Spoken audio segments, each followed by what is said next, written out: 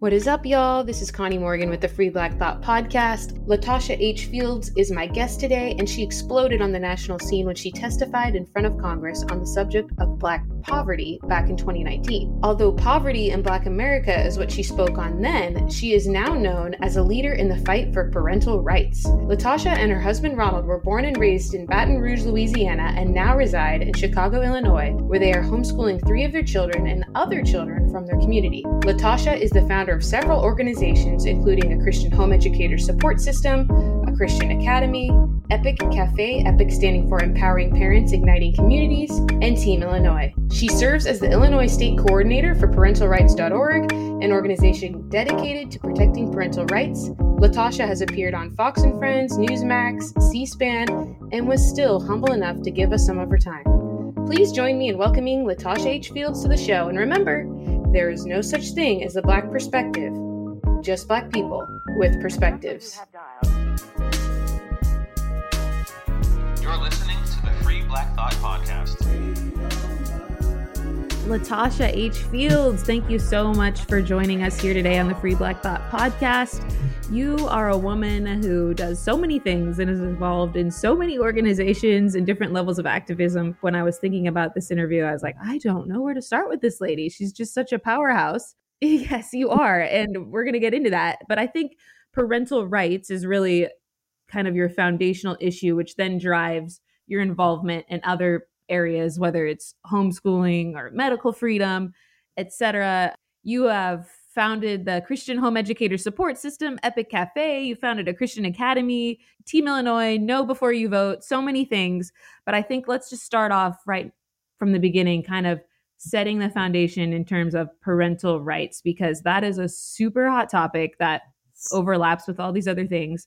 I'm seeing hit pieces about parental rights almost daily, people who do not support parental rights, when I think even 20 years ago when I was a kid, that would have been unfathomable. But yeah. I want to make sure that our listeners understand even what you mean when you say parental rights. So if you could just start with defining kind of your mission, how you define parental rights and what your goals are as far as moving the needle in that area. Yeah. Thank you so much for having me, Connie. So it's a pleasure to be here with you this morning. Yeah, so everything you say, I echo it. Yeah, and I too, my husband and I, as many people, would have never fathomed that we will be in the place that we are in our country, and even globally, that parents will be attacked just because, of course, they have a God-given right to literally direct the care and education and well-being of their children.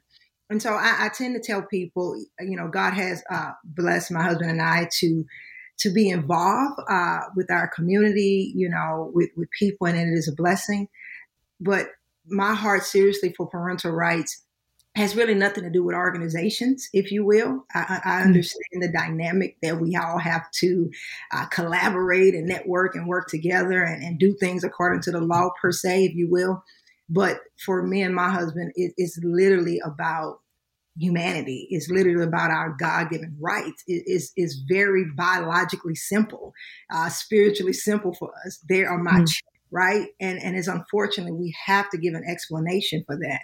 I don't feel I owe the world an explanation for what we choose to do with our children. And so it is disheartening, the attacks and the usurping of parental rights in this country. And so that's how I define parental rights. It's just God-given, kind of, we carry these babies, the man, everybody knows biology, right? So these are our kids. And so, and in empowering parents, I mean that wholeheartedly, because of the attacks and how the media and social media and these different outlets and the culture have inundated society. I do feel there is a maternal and sometimes paternal disconnect to what parenting is. I don't consider myself an expert for all things parents, but I consider myself an expert for my kids, right? But I do know that because of so many things with society and our culture, there is a disconnect in a lot of areas. And one area for me that I think we're kind of bridging it back, if you will, is the parental authority in education. And so I just believe in the holistic approach of restoration of our families and restoration of our community. And I believe the Family Institute is the most powerful entity known in humanity. And I really believe with everything in me that if we can echo how powerful family is in the restoration of traditional family, the nuclear family, the God-given family, the divine family order, there's a lot of things that we can change the trajectory that our country or our community or our state is going in. So that's my take on parent. I believe parents don't realize, for the most part, the power that they have, the authority that they have, and a lot of the issues that we're facing. That if more parents would step up and come to the plate and just say, "This is it, this is enough," it'll just stop, and just really realize they're my kids, and that's it. That's the end of it. They're mine, and I'm going to do whatever it takes to protect them. What do you think is making parents afraid? Is it that they're just kind of being bullied by the media or professionals in certain areas? I'm a mom, you're a mom. The term mama bear exists for a reason, right? Why aren't there more mama bears and papa bears popping up? I think it's a misconception of how to be a mama bear. So when we look at the animal kingdom, if you will, the mama bear is not leaving the cub there in harm's way while she fights. Moving the cub out of harm's way and protecting the cub and continuing to fight if the fight has to be. And that's what I don't understand about a lot of the mama bears. How are you a mama bear and the baby's still in the classroom? That makes no sense to me. So every day, year after year after year, I get it. I commend those that are fighting. You're on social media, you're doing all these things. A lot of them are becoming viral sensations, if you will, but the baby is still being indoctrinated. The kid is still being destroyed sitting in that classroom. So I think we need to redefine what a mama bear is, redefine how to fight. And so the second thing is you have a lot that, because of society, because of a lot of economic barriers and social economic situations, I think a lot of them want to fight, of course. I don't believe there's no parent, no mom or dad that don't want to protect their children.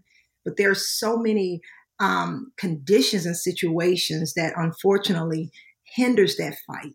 And I think when we find ourselves involved with a group of people in our neighborhoods or our communities that are reflecting what looks like fear or hopelessness, that's when we have to come together and literally take that word seriously, advocating and empowering for others. Because, I'm a Christian, I'm a minister, and my husband a pastor, so I'm big on biblical principles. So I believe that the strong bear the infirmities of the weak. And so when I see that and how we have seen that, I think we all have a responsibility to kind of lift those parents up and kind of bring them along with us to help them fight, because society has inundated a lot of us to outsource our children, outsource the way we think, outsource our parenting. And so it is definitely a lot of deception and manipulation going on in terms of the way we view parenting and the way we view how we should, if you will, protect our children. So what are some things or some tools, resources that you provide parents to kind of like put the power back in their hands? So like I listed off at the beginning, I know you have many different organizations that you're a part of, but if there's somebody listening to this right now and they're like, yeah, I'm lost, I'm confused, I've been told that my child needs to go to this school, and so I'm doing the best that I can to provide for them. I feel like I'm doing my best, but I'm getting the feeling that there's some areas where I need to step it up. Where would you direct them? Honestly, I would direct them to the Word of God. For real, that's me. That's what I do. I mean, in everything that I'm involved in, we don't shy away from biblical principles. I believe the first step for those that are listening, that are Christians, for real, I'm talking about biblical, have a biblical worldview. That's my first step to people. Take it or leave it. That's my first step, because I believe in my heart of hearts that I am who I am and we are who we are because of the way we believe, because of our faith. And so Epic Cafe, Chess, our homeschool group, Team Illinois, all those things have biblical foundation and being the repair of the breach. And so my first tool that I do, we are very engaged in our community. I love talking to people, right? I understand the power of bringing a different message, because when we look at all the messages that inundate us in our society today, it's real dark, right? And so our first tool, as simple as it sounds, is to bring a different message, because the people can't They can't move. They can't be louder. They can't activate, if you will, if they're not hearing something different. And it's okay if they don't move the first time we meet them, the first time they come to an event or a conference, or whatever case it is. But I believe in planting the seed, right? So as one plant, one water, God will give the increase. And so it's the constant repetition of constantly inundating them, if you will, with the right message so that they can get that strength and that power for real to do what's right for their children. And I think that's what's missing in our community. We're not hearing that other message, right? Hearing things that are very cloudy, very biased, if you will, and they're not just hearing that hard truth. And so that's one of the main tools that I focus on. And then with my school, over almost 17 years ago, the Lord impressed upon my husband and I heart to have our school to be an evangelistic tool for parents. So when it comes to the education, those that feel that they can't, we hate the word can't, but we understand why we would say can't, but we believe you can do it. We believe all can do it. And so we're an extension of that to help families that are in different precarious situations, to help them, to aid them in getting their children out of harm's way. So those are the tools that we provide: a message that encourages, that brings hope, and then having that tangible, because we can talk all day long, take them out, do this, do that, but parents need a landing place, right? We know there's a lot of conditions within our communities, and some can't do it right off the bat, right?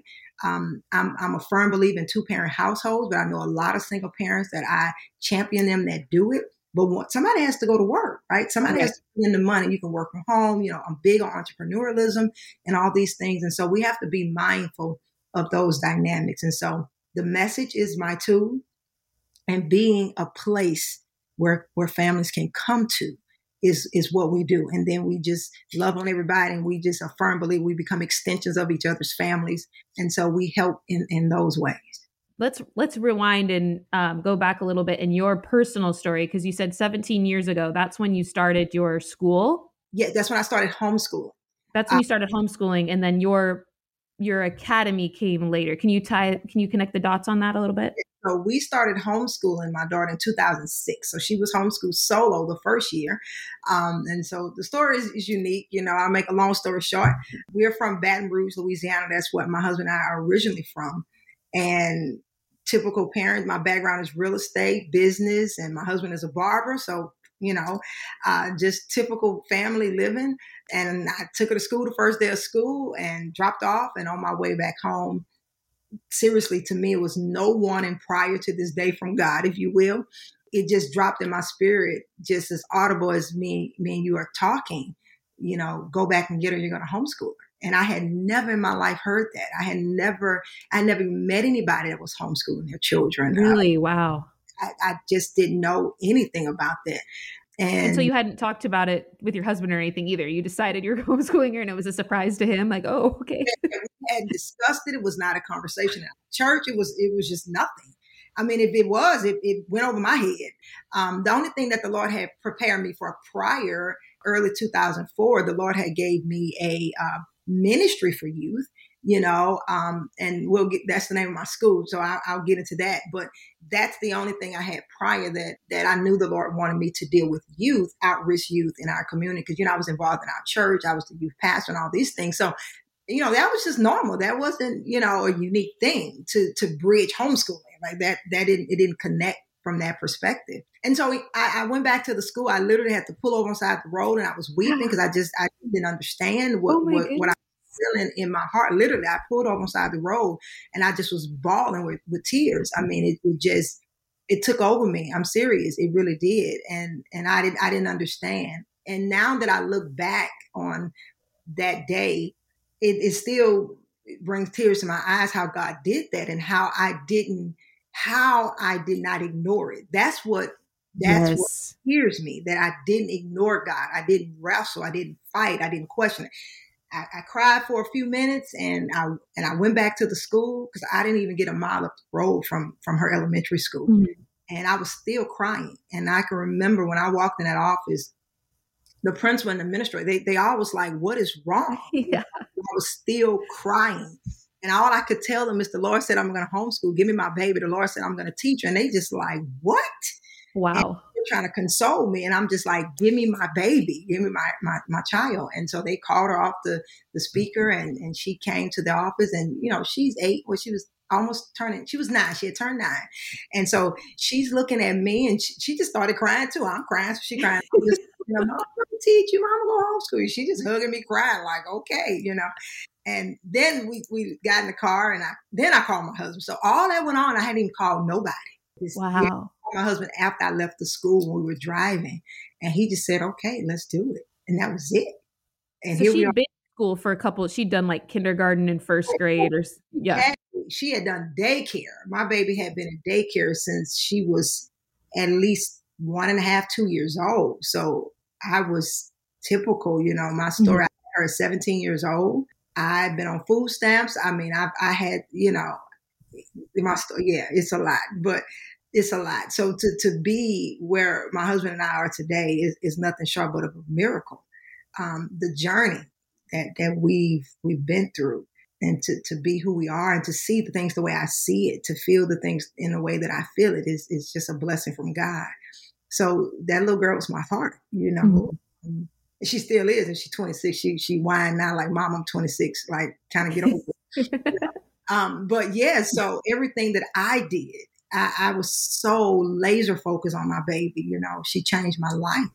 Having her at 17 years old, and so she still is, and my other 3 babies too. My children are my life. I love my children. I love them because I didn't have and I'm pivoting a little bit, but I didn't have what they have. They have a mom and dad. Me and my husband been married. October will be 18 years. And congratulations. Thank you. It's a blessing. And so the look in their eyes, and sometimes I imagine how they see us. We didn't have that. Me and my sister was raised by my grandmother. We had a rough life coming up, as well. And so I am so big on parental rights. People don't understand. I am not big on organizations. I am big on the actual divine meaning of that, what God intended for that, because I didn't have it. And I love being a mom. I love my children. I love my life. I love my husband. I love what we're doing. So that's my story in homeschooling. And so I get home and then I research homeschooling, and my God, to my surprise, then almost 17 years ago, it was a amazing world. But one thing I didn't do, Connie, I didn't connect with anybody. It was just me, my husband, my daughter, and Jesus. It was just us. Yeah. And we knew a lot of people in our church and everything. And everybody thought I was crazy. They said we was going to go to jail. Really? Wow. Oh, God, yes, it was crazy. They just did not understand what I was doing because there was no point of reference. There was nobody else doing it, right? So for her first year, she was solo. And so at the end of her first year, and then I was in real estate. So she would just travel with me on my real estate appointments. We had a blast. She was loving it. She liked it. Okay. She loved it. We talk about it all the time. It was like she was born to be homeschooled. It just succinct in her. There was no pushback from my baby when she was homeschooled. And so at the end of her first year, then that's when the Lord began so people kind of started getting the wave, because, I started being a huge advocate immediately. I started getting in a lot of trouble immediately.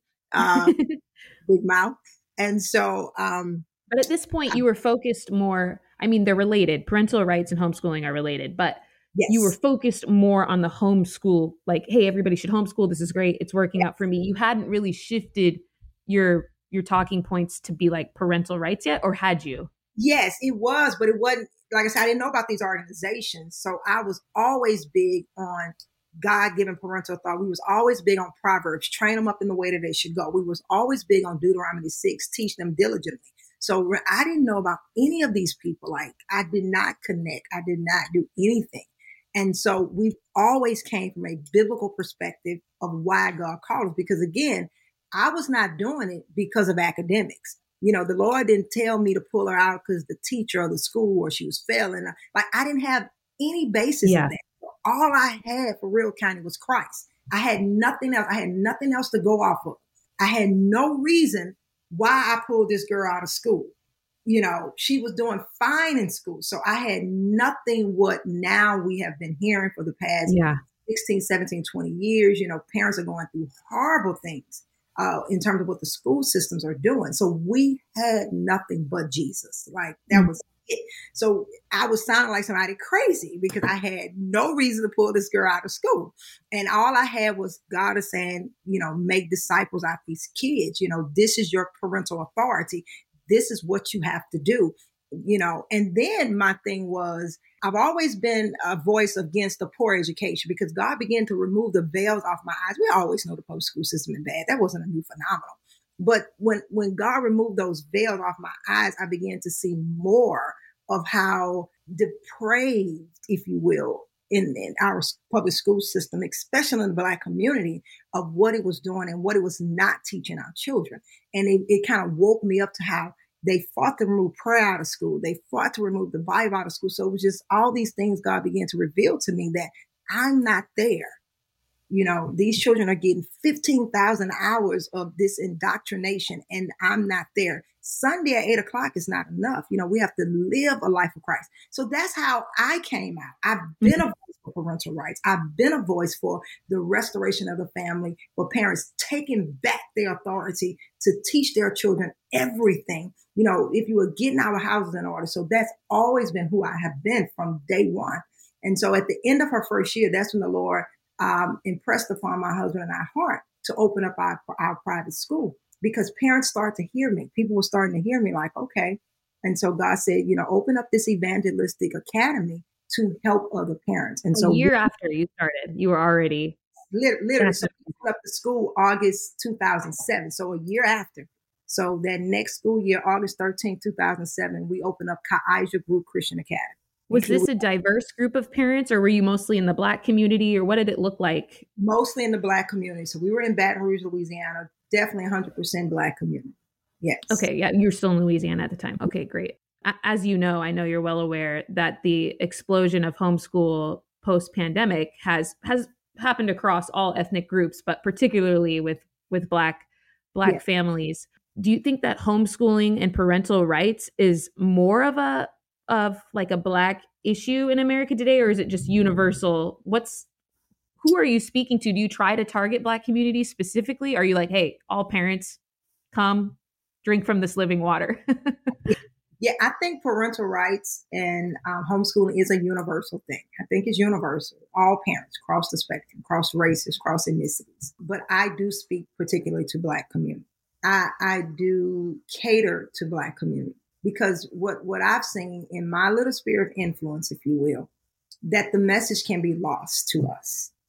And so when I came out, I was doing a lot of work in the white community. I was connected with a lot of white homeschoolers. There was not a lot of Black people homeschooling. Right. But I was a part of NBHE, George Burgess as well when I was in that. So that was Black, right? Yep. So I would say once we moved to Chicago, because the Lord sent us here to do an evangelistic work. So I would really speak to once we came to Chicago, it was hard finding Black people that was homeschooling. And so coming from Baton Rouge and coming from NBHE, with George Burgess, I was like blacked out, like, yeah, Black people homeschool, because that's all I was around, right? And so when we got here, I'm like, oh, wait, where Black people at? Why you not homeschool? What's going on? And so me and the kids, I just started advocating. So I literally when we got here, I hit the ground running. I started immediately making flyers, putting it in the libraries in the city of Chicago, because that's what I found, that the public school system had a real stronghold, particularly on Black families in Chicago. And I'm like, no, we're not having this. This word is beautiful. What are we doing here? This education is unlimited, it's vast, and it's a tool, Connie. It's a tool to snatch back our parental authority. And that's what I want people to understand. Homeschooling is a tool for restoration. It is the ark of safety. It is the gate. If you want to know how to take back your family, take your kids out the public school system. Mm-hmm. And it revitalizes your whole perspective on family.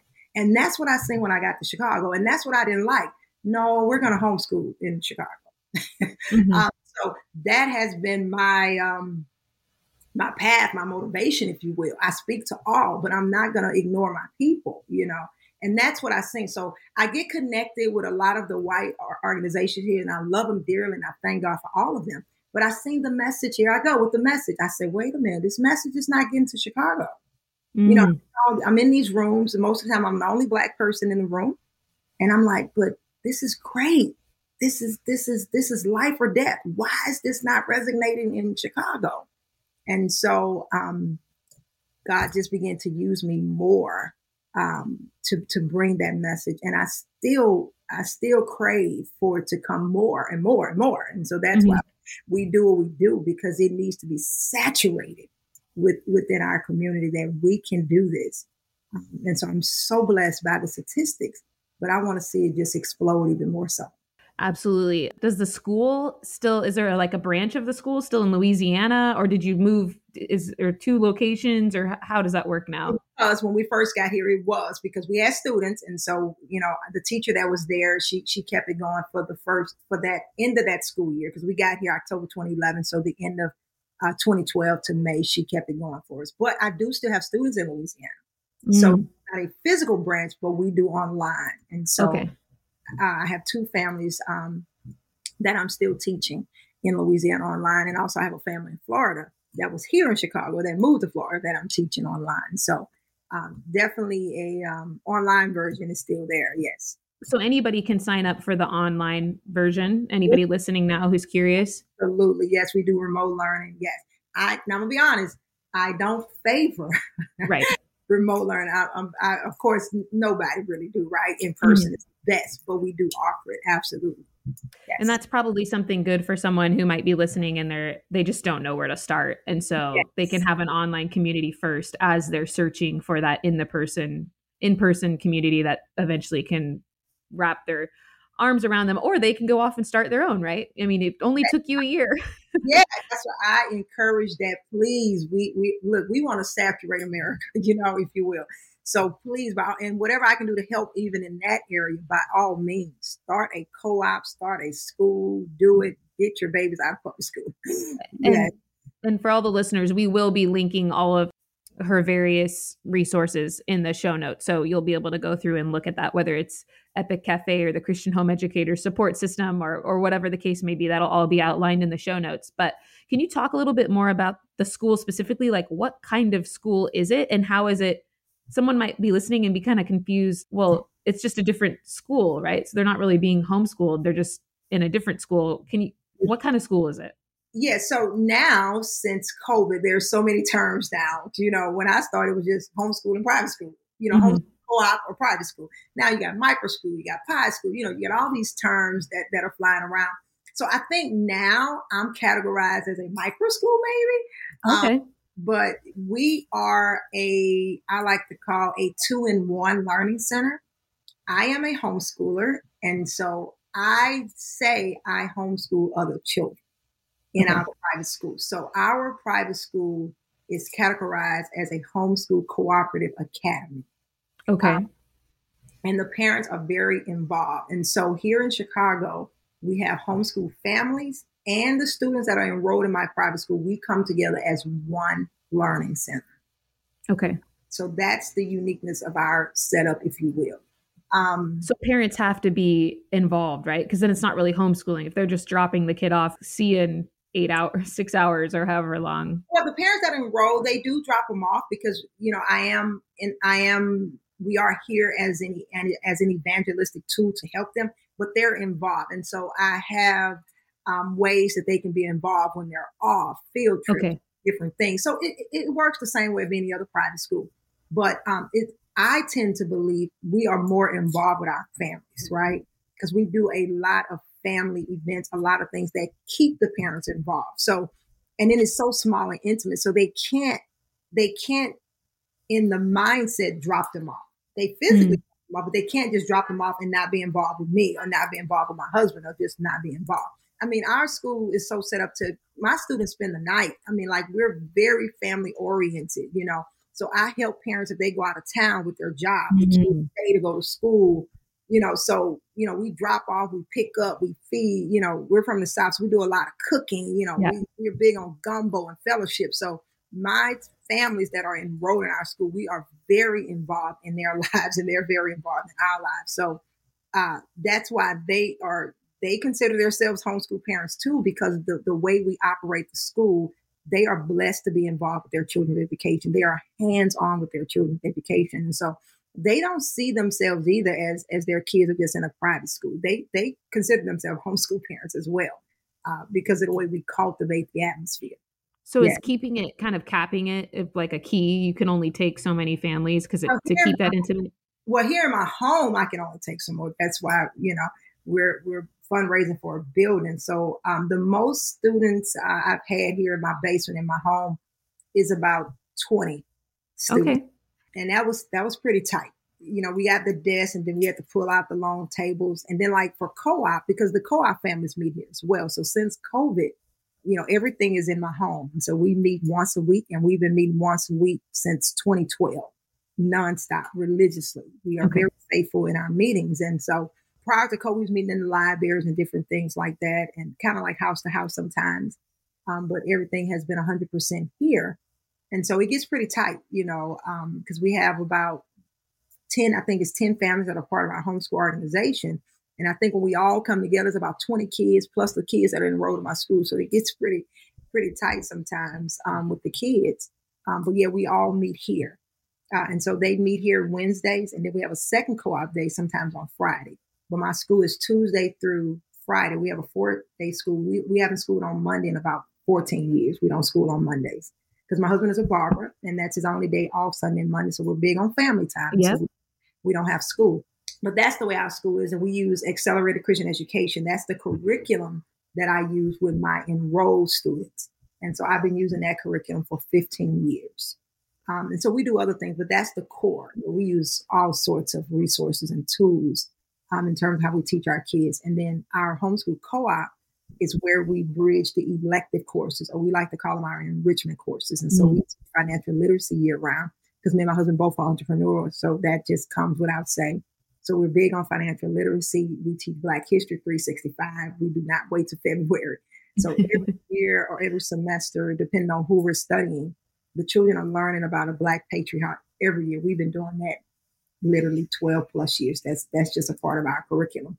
And we're big on urban gardening, because my daughter, that's her degree. And so those are three things that just is part of our curriculum. It's just a lifestyle. It's not even our curriculum for us, it's just the way we live, Mm-hmm. So we're always teaching our children agriculture, American history, which with a huge emphasis on Black history. Civics education is huge. We combine all those things. We teach the Constitution. So those things are just, they never come off our website, because that's just what we teach year round.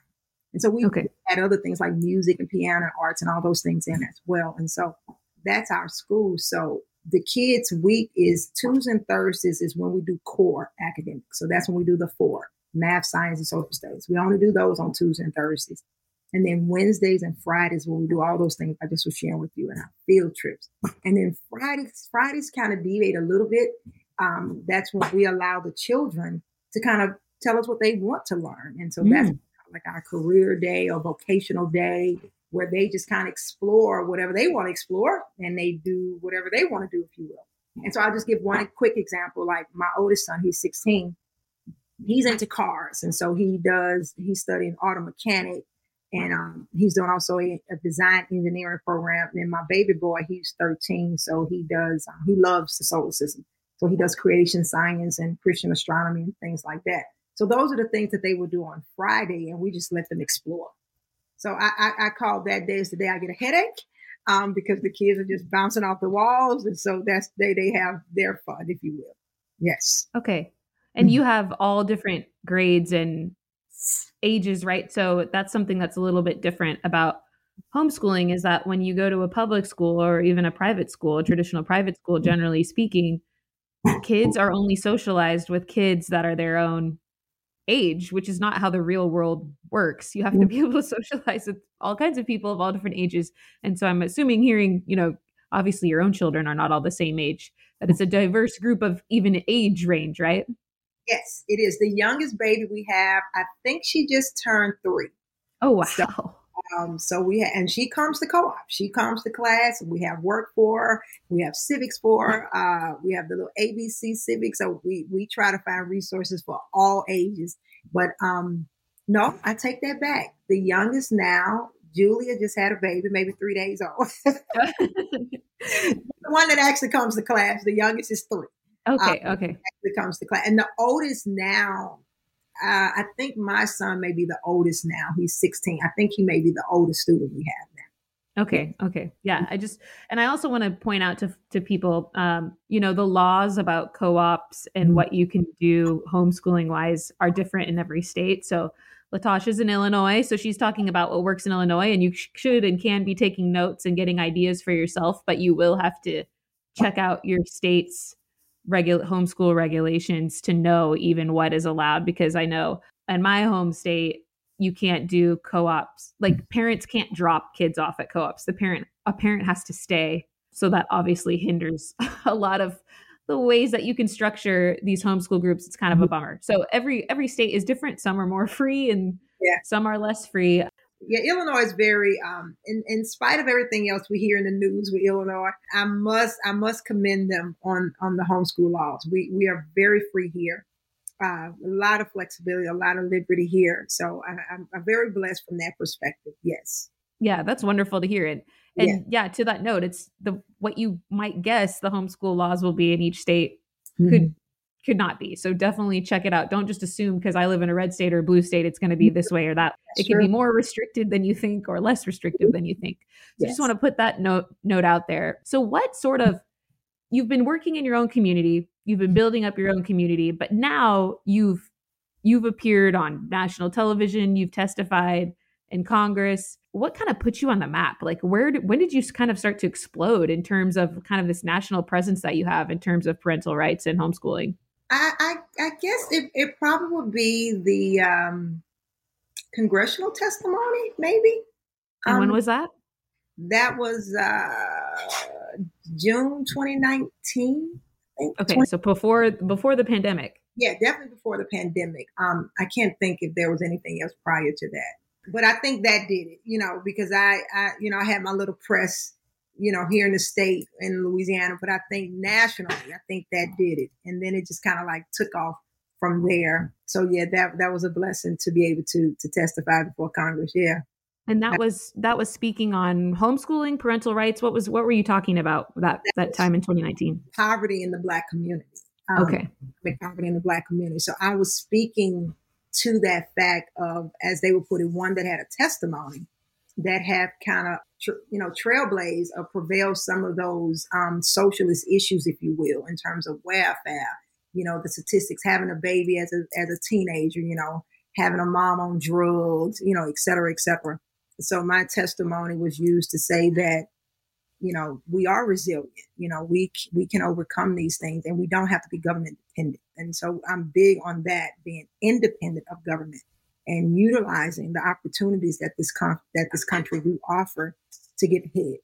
I don't agree with our perpetual welfare. I got attacked thinking I was saying take away. I'm not saying taking away. I'm saying, of course, everything can be revamped, because I had to use it. And when I use it, I needed the help. But I'm saying that it doesn't have to be perpetual, and it's not an inheritance. And that's not what we should be laying up for our children. It's not the foundation of what we should be leaving behind.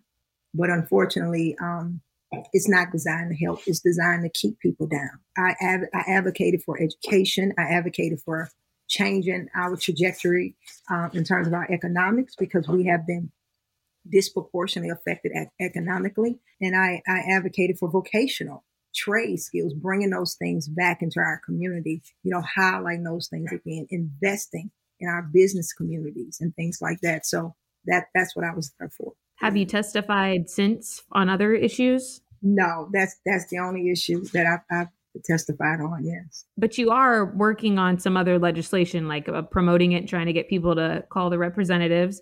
Yes. I know HR 5 is one of them. Do you want to talk about some of that? Yes. So HR 5 is a parental rights bill that parentalrights.org was a strong proponent of. And that bill is, again, to protect parents' rights in dealing with the education system. And so that bill has passed the House. And so we are advocating all over the country for everybody to call their Senate and get them to be co-sponsors on that bill.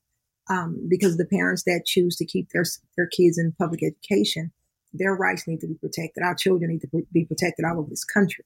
And so we are urging people to please call your senators to get them to co-sponsor that bill with HR 5. Yes. Can you give a couple of examples of the way that parental rights are being infringed upon in the public school with parents? Yeah, so one that I'm big on that I advocate a lot against is the sexualization. And so the level of explicit sexualization, that the content that is in the public school, and I can speak to Illinois here, they passed SB 818, which is comprehensive sex ed. And so the only good thing in that bill, there be a good thing, is that the parents can opt out. But unfortunately, a lot are not aware that they can opt their children out of the class, because what we're finding and hearing in the community, even if they submit the form to opt out, the schools are not making accommodations to move the children out of the classroom. And so the babies are still being indoctrinated, if you will. And so the material is very pornographic. Children should not be learning as young as 8 years old how to masturbate and things of that nature. So transparency in curriculum is something that I advocate for, that parents should have a right to know beforehand what their children are going to be taught, because they're their kids. And so we're empowering parents to be more of a voice for their kids, to fight this fight, to get on the front line, be that you're going to keep your kids in that system. You have to fight for your children. And so that's one example of it. Is huge. Curriculum transparency is not being advocated for, especially here in Illinois. On that note, one of the groups, not as a whole, there's people in the LGBT community. I mean, there's a group called Gays Against Groomers, and there's plenty of gay people that don't want any part of this. And I get that. So I'm not trying to put everybody under the same umbrella here, lump a group together. But yes, some of the most outspoken people and organizations do belong in that LGBT group in terms of being against parental rights. I was just reading an article in a gay magazine last week about how they were against all these parental rights bills. And one of the arguments they make, does have some, is logical. They say these people on the right, these Republicans, whatever, they lump parental rights folks in the same category too. And there's plenty of people who aren't Republican or of the right who believe in parental rights. But they will say, these folks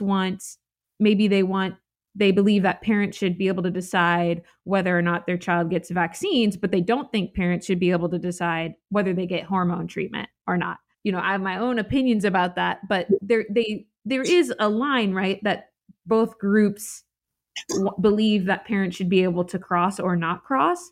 So what would you say to somebody who's like, you don't believe in parental rights? Because if you did, you'd say that I could transition my child, right? Like, I'm the parent, I know them better than you do. And I think that, Sally needs to become Jimmy. What would you say to that? I mean, hey, I won't be a hypocrite.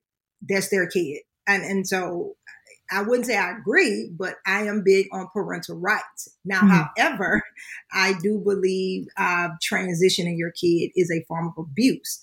But that's you. If you want your girl to become a boy, that's you. The problem I have with this entire movement, the entire LGBTQ plus movement, the entire sexualization of children, is that leave children alone. That's it. When you're grown, knock yourself out. Whatever your little heart desire, have your way.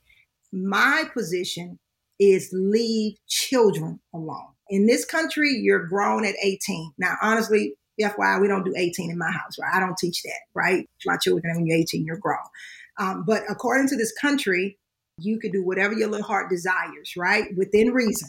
But my position as a home educator, as a parental rights advocate, is to leave other people's children alone.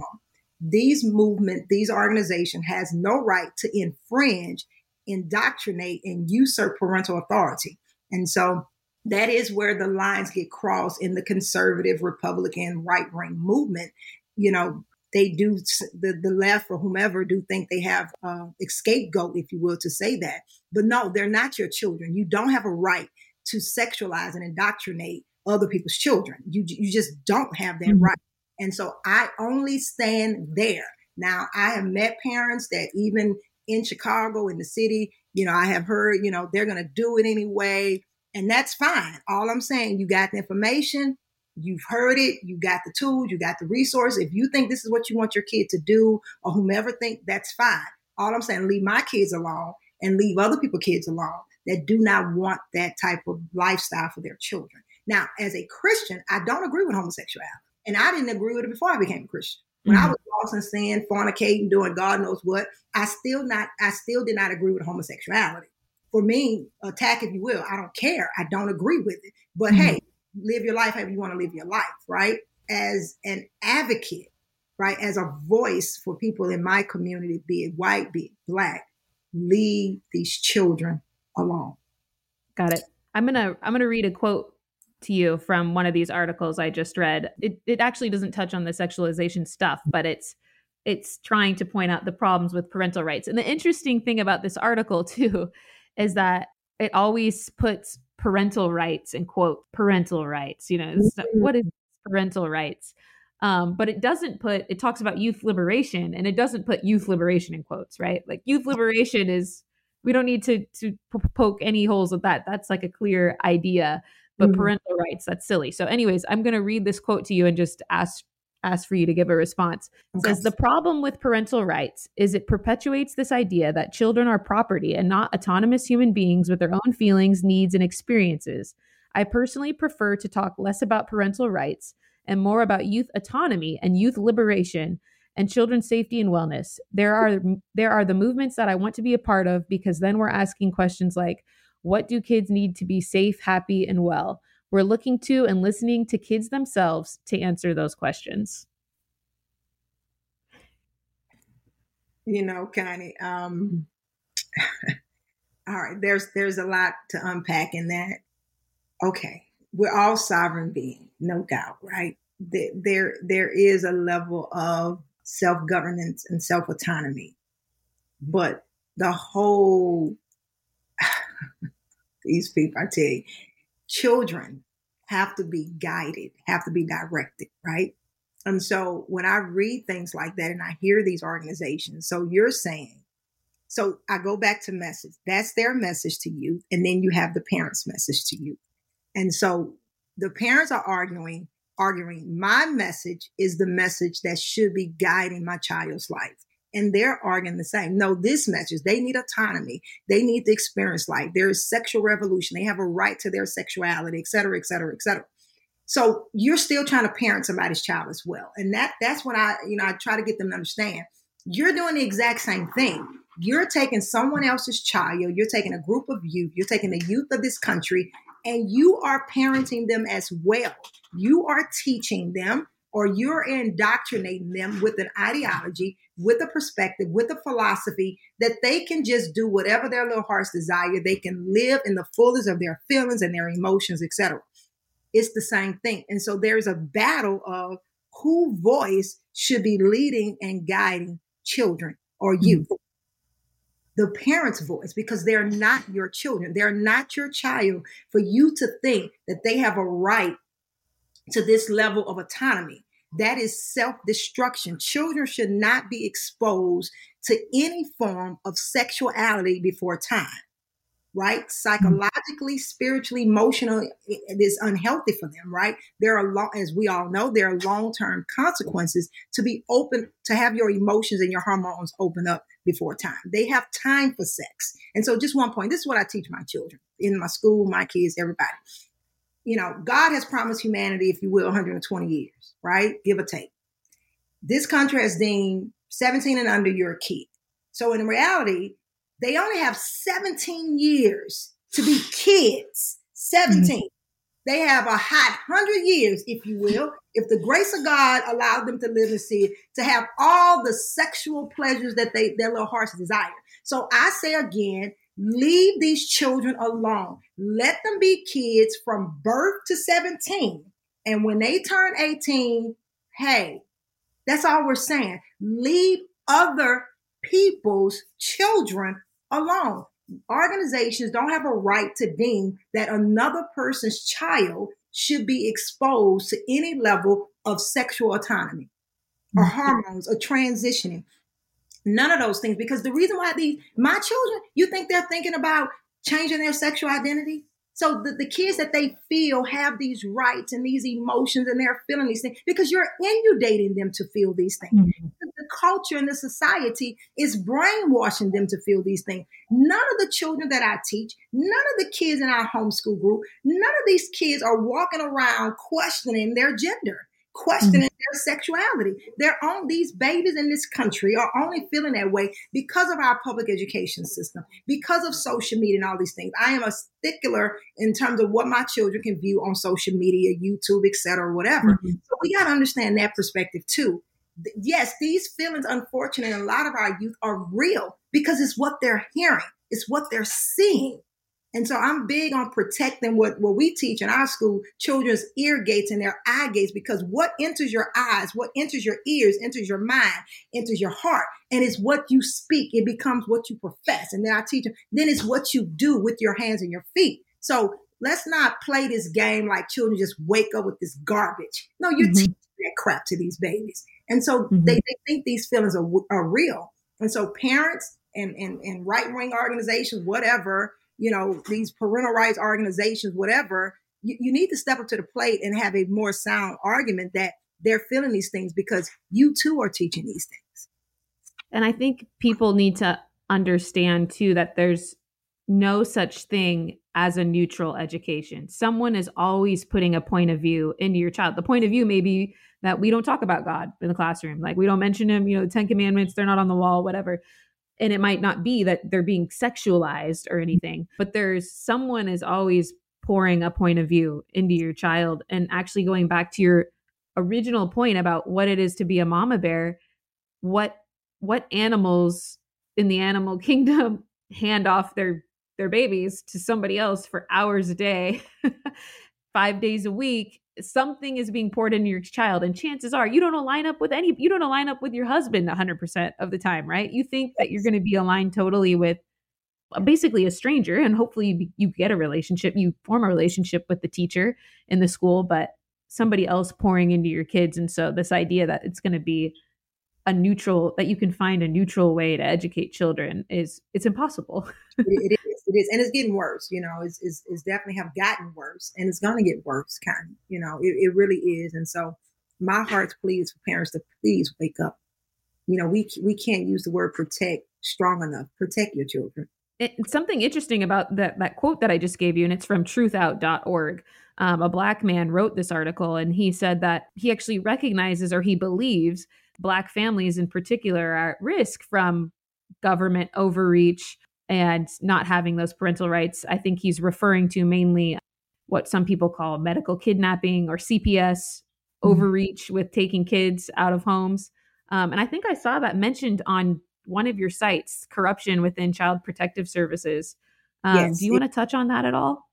Yeah, it is a thing in the Black community. I think we're upwards 40% of our kids being medically kidnapped because, unfortunately, there's an ideology in this country, especially since the civil rights, that somehow Black parents are kind of loosely deemed unfit in a lot of situations when it comes to our kids, or we're inadequate in raising our children. And so, unfortunately, the justice system has been very unjust when it comes to Black families in medical kidnapping.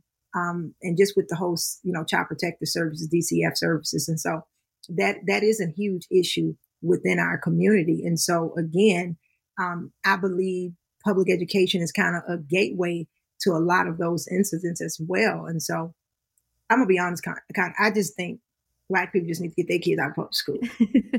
Well, I agree with you. I mean, I think everybody should get their kids. Everybody should, but I mean, if we had to segment it off and just say what group I'm gonna go even further. We should have never went in. So when I say we need to get them out, because my thought now over these last 17 years, we should have never went in. I'm big on Booker T. Washington. We had school system. We were thriving. When you think about the public education system and what we're learning, a lot of the Black people that we learn from, for example, Booker T., Frederick Douglass, Harriet Tubman, the list is endless. None of those people went to public school. And so my husband says that all the time, that, the education that we retain is coming from people that, again, were not even in the public school system. Wasn't even a such thing as a public school system per se.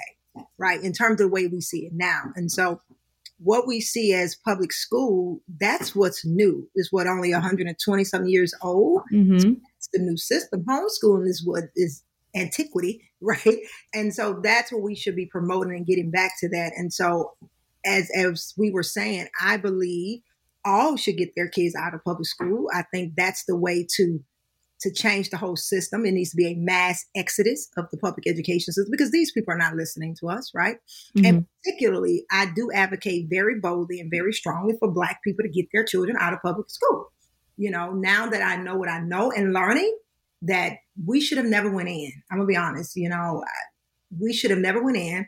Again, I am a strong proponent of Booker T. Washington and Julia Rosenwald schools, where Blacks were doing phenomenally well, when we had our own schools, because in teaching our history, we didn't have to worry about our history being negated or not being taught, and so here we are 50 plus some years later. And I mean this in no disrespect. We're in a system and we're learning from an oppressed system.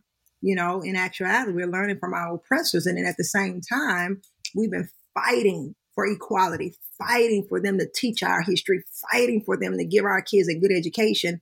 And it's like, do we ever sit back and think and say, are we really fighting for our oppressors to teach us how they oppressed us? Mm-hmm. Is that what we're doing? And so when you think about it from that perspective, it doesn't make any sense.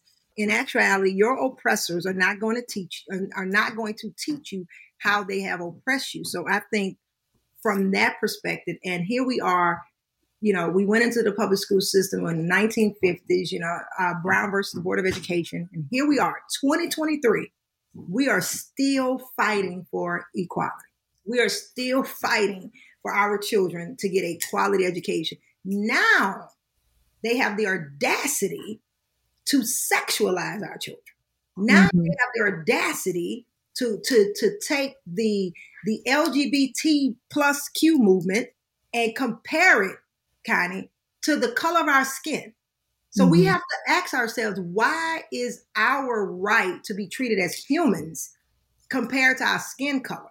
Now, hey, let them have their rights, do whatever they want to do. But I really don't like the fact that sex, which is fluid, you wanted to be a lesbian or gay or transgender, whatever, is compared to the fight we had in this country. We wasn't fighting to be Black. We were just fighting to be treated as humans, right? Because we are. And so to compare our skin color to sex is very insulting to me. And so I don't want children learning that that's the same fight. Everybody takes our plight and use it. And me and my husband say all the time, we eat gumbo, but we don't do gumbo. I don't like this mixing everything up. Our plight, if you will, to this country was very unique.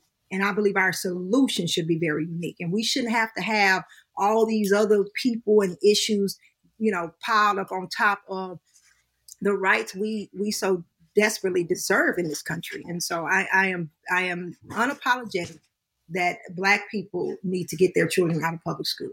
Because I'm seeing it now. And we see it all over the country. As you know, Connie, we just excel when we're not under that system. And I survived public school. A lot of us have, right? We have a lot of our Black patriots that within this generation have done extremely well. And I bless God for the resilience that a lot of us have survived. But I just see that there is so much more. So we may have survived academically, but have we survived from our character? Have we survived in terms of how we view culture, how we view society, how we view God, more importantly, and even how we view this country? Have we really survived from that perspective? All of your points are well taken. And, obviously a constant theme, and really where your journey in homeschooling, parental rights, kind of having an epiphany started with the Holy Spirit, really, right? But can you make this argument? And when we read that quote from the gentleman in that article who was against parental rights or the parental rights movement, these aren't religious people. So is your audience only to the Christian, or do you make attempts to make inroads on people who are atheists and almost hostile towards faith? How do you manage that? No, my audience or my message is not to Christians. It's just my message. By the grace of God, I haven't got a lot of pushback, and when I do, I don't let it faze me, as so many of us don't. This is my message, so I take ownership of where I am. I don't apologize for where I am and who I am and the way I see things, because just as strong as an atheist has his or her perspective, I am just as strong in having my perspective of my journey. For example, when I testified before Congress, that was a lot of pushback. But it was like, that's my story, Mm-hmm. my testimony, right? And this is the way, if you will, my life has evolved, and this is the reason, whether you believe it or not. Now, when I tell people, I don't care if you believe in Christ or not, I do that, whatever. This is my life. This is my testimony, right? And so I don't code switch, right? I Mm-hmm. don't change the way I speak. I don't change my belief to fit a narrative or to fit a group of people. Even when I campaigned for lieutenant governor, I did not become politically correct. And I spoke just the way me and you're talking now, because this is just who I am. I mean, I take it or leave it, right? So no, I don't cater my message to fit any group. I don't cater to fit blacks. I don't cater to fit whites. And when I'm in a predominantly white group, I say exactly what I'm telling you now. Predominantly black group, I say exactly what I'm saying now. So it's just across the board. And what I do stress to people, because of what has happened to blacks in this country, I will tend to pivot or get stronger from the perspective of blacks, because again, it's a biblical foundation from, we need to be helping the least of them. And when you think about all the issues in this country or even globally, unfortunately, with a lot of them, we're on the bottom of the spectrum. So I am not the type of black, I'm not going to ignore where we are and the things that have happened. I am one to try to bring hope and hopefully solutions to that situation. I'm not going to be all, negative, and I don't like all that. I'm not going to be negative, because there's enough negativity out here.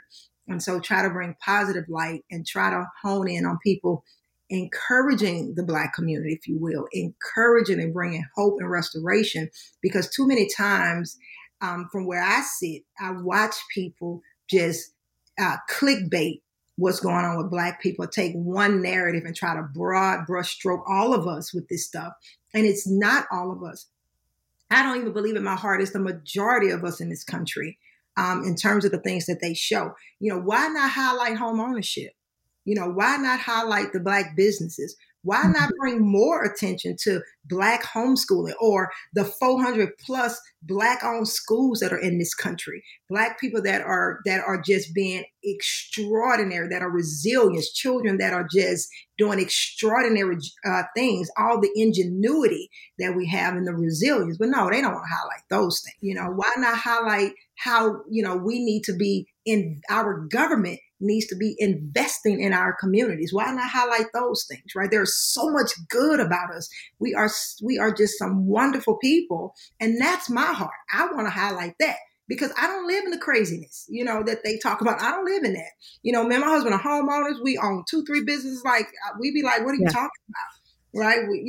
And we've been, if you will, from those dynamics that they highlight, but highlight how we can travail through those things. One point, me and my husband both come from parents that were on drugs, just all, as they would say, all the hood issues, if you will. We've come from that, right? As millions of us, many of us have. It's not, and that's why, I've had people say, well, I don't talk about it, because it's not unique. Unfortunately, like, what is that? I'm not trying to highlight all of that, if you will. I'm trying to highlight what God has done. I'm trying to highlight testimony. I'm trying to highlight what I didn't overcome, right? I'm trying to highlight my beautiful 4 black children, if you will. Those are the things I'm trying to highlight, that in spite of what the enemy has told us, and in spite of what this country and our government has said, we're not inadequate. We can teach our children.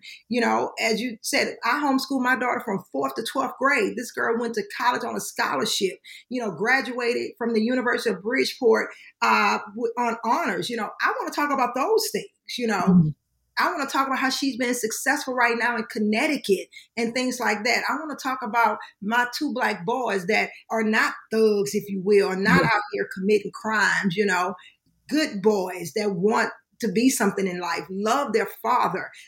Their black dad is their hero. That's the light of, those are the things we should be highlighting. And so kind of when I'm in the community, this is how I talk. I don't want to hear all that garbage. We got to stop giving that stuff power. We give it too much power. We illuminate it too much. And then, and it keeps spewing this racist stuff. I believe racism exists. Heck yeah, I believe it exists. But racism is a matter of the heart. That's a heart issue. And there's not we can pass in this country that's going to stop people from feeling the way they feel. Thank God for the laws that we have where they can't act upon those feelings, if you will. They can't discriminate, but you can't change the precepts of somebody's heart. The only law that can change that is the law of Christ working within them, right, and on their mind. And so I don't have time to illuminate that. And my husband said all the time in the barbershop, because clearly he ain't talking to number of Black men, stop letting these clickbait narratives, these racist narratives hinder what you need to be doing for your family. Somebody disliking you should not hinder the mobility of your life. Ooh, yep. Mm-hmm. It shouldn't. Right. I don't care if they don't like me. I just say stay out of my way. Exactly. Just get on out the way, move around, right? So we can go ahead and if you would get this American pie or whatever, right? Get the opportunities. I just need to take care of my kids and survive and be content. So that's who we are. This is who I am. So no, I don't change to fit anything. Because one more point, when we were campaigning, people just, my team, everybody just like, because they know I just talk about Jesus a lot, seriously. And they just like, Tasha, how are you going to do this? How are you going to just go out there and say, watch me? I say, because they're getting this other garbage. They're getting that. And when we were campaigning, you know how many people we prayed for on the campaign trail? Oh, I can't imagine. Yeah. People thought that they were going to get this political speech from me, and how we just ministered to so many people, and how many people basically said we won just because of that, having a heart for people. And I tell people, I didn't lead with politics. I lead with my heart. This stuff is life or death out here. People are dying because of these policies that they're passing, spiritual and natural. So I don't take this for granted. People are not a policy to me. They're not a number to me. People are dying, Black and white, everybody. People are being genuinely affected by this stuff. And it's time to stop playing games with people's life. Stop playing this political ping pong, back and forth, because those that are on top want power when they only have as much power as we give them. Absolutely. Yeah. So much good stuff in this interview. And I love that the fact that you don't code switch, as you said. And when people say code switch, they maybe think one thing, but you don't code switch your beliefs. You don't code switch the way your vernacular. Latasha H. Fields is who she is in front of you. You are an authentic person. And I think that's why you have and will just continue to get more and more people changing hearts, as you said. Like, it's a heart issue, changing more and more hearts, changing more and more minds. So I appreciate all the work that you do. We're going to close it out here with, first, we're going to do a speed round of questions, which we do in every podcast. It's just fun. You've got 10 questions here. You're supposed to try to answer them as quickly as you can. There's no right or wrong answers. And then we'll let you close it out with some final thoughts after that. So question number 1, Black or African American? Black. What is your hottest take? Your most controversial kind of opinion? Baby, Black people shouldn't went into public school. There we go. What would your last meal be? I love crawfish. The Black Panther or Blade? Black Panther. In your opinion, is the word Negro a slur? Yes. Yes. Do you think you are capable of killing a person in self-defense? No. Should the United States return to the gold standard? No. What is the wildest conspiracy theory you kind of believe is true? The Illuminati. What is the biggest issue facing Black America today? Family. And should Pluto still be considered a planet? From the words of my son, yes. Alrighty, those are our 10 funny, fun speed round questions, though some of them are obviously more serious than others. Latasha, thank you so much for coming on. What did we not get to that you want to leave with folks? What's on your heart right now to share with our audience? Yeah, and thank you for having me, Connie. This was a blast, and I love the 10 round question. Pray for families. Don't let media give you a perspective about people. Because a lot of us know, a lot of us are well versed that a lot of times these people have to say what they say, right? So let's use some discernment. Let's lead with our heart, and let's help people for real. Let's consider the least of them. And secondly, in reference to us here in Chicago, what we're doing, keep us in prayer. We are trying to expand our school to get it out the basement so we can become more visible to help other families, because there's only so much. Where can people go to maybe donate to that cause? Yeah, so We have a B2BFund.org. That's our website to donate, and it's B2Bs for basement to building fund.org. They can go there, or you can go to Epic, our website, Epic Cafe, which is epicforchange.org, or you can go to our homeschool website, which is chessup.org, and that's CHESSUP.org. So any three of those places, you can donate and help us. And so it's just an expansion. And again, I believe if we become more visible, sight, people can see us. We're big on empowering parents, and some parents can come into our center. We're going to call it the Epic Center, Empowering Parents, Igniting Communities, where they can see, learn, get tools, get resources, shadow, and just see this beautiful world, if you will, hands on, up front, and close. So that's our prayer. And so we bless God that the pendulum is swinging, and I think it's going to become a reality for us here in Chicago. So we're very excited about that. And one more thing, we're believing God to do a homeschool summit here. From my knowledge, there's never been a Chicago homeschool summit in the city. Because one more thing, people love to have stuff using Chicago's name, but it's always 30 minutes or 30 miles away. So we're not playing those games, right? Mm-hmm. We want it in the city so we can attract the wonderful families in the city of Chicago, to introduce them even more so to this wonderful world of homeschooling, that we can home educate our children. And we advocate for people to open up more schools. So we're huge on that. My dream will be to saturate the city of Chicago, have schools on every four corner of this city. But we can have these cooperative learning centers, as I like to call them, where they're big on community. And we call them K through community. We don't call them K through 12. I call them K through community. I love that. A broad brush stroke. We are big, again, on entrepreneurialism, vocational training, apprenticeship. So whatever we can do to kind of ignite this restoration within our community. We believe in that domino effect. So God only needs one, right? Mm-hmm. He's faithful. He only needs one to start that chain reaction, to give this city and Black people, if you will, a different perspective, a different outlook. So that's my final thing. Just keep us in prayer, and as we pray for one another on this journey, because it's a real fight. I will definitely be doing that myself, and I'm going to be looking out for information on that homeschool summit, because I will want to attend that if that comes, God willing, if that comes to fruition. Latasha, thank you so much. We'll be linking all of her social media handles, her websites, everything will be in the show notes in the description. So just thank you so much, and I'm sure at some point you will be back on the podcast in the future to talk about the success of all the amazing things that you've got in the pipeline. Thank you so much. We'll see you again. All right, thank you, Connie. God bless you all. The number you have dialed. You're listening to the Free Black Thought Podcast.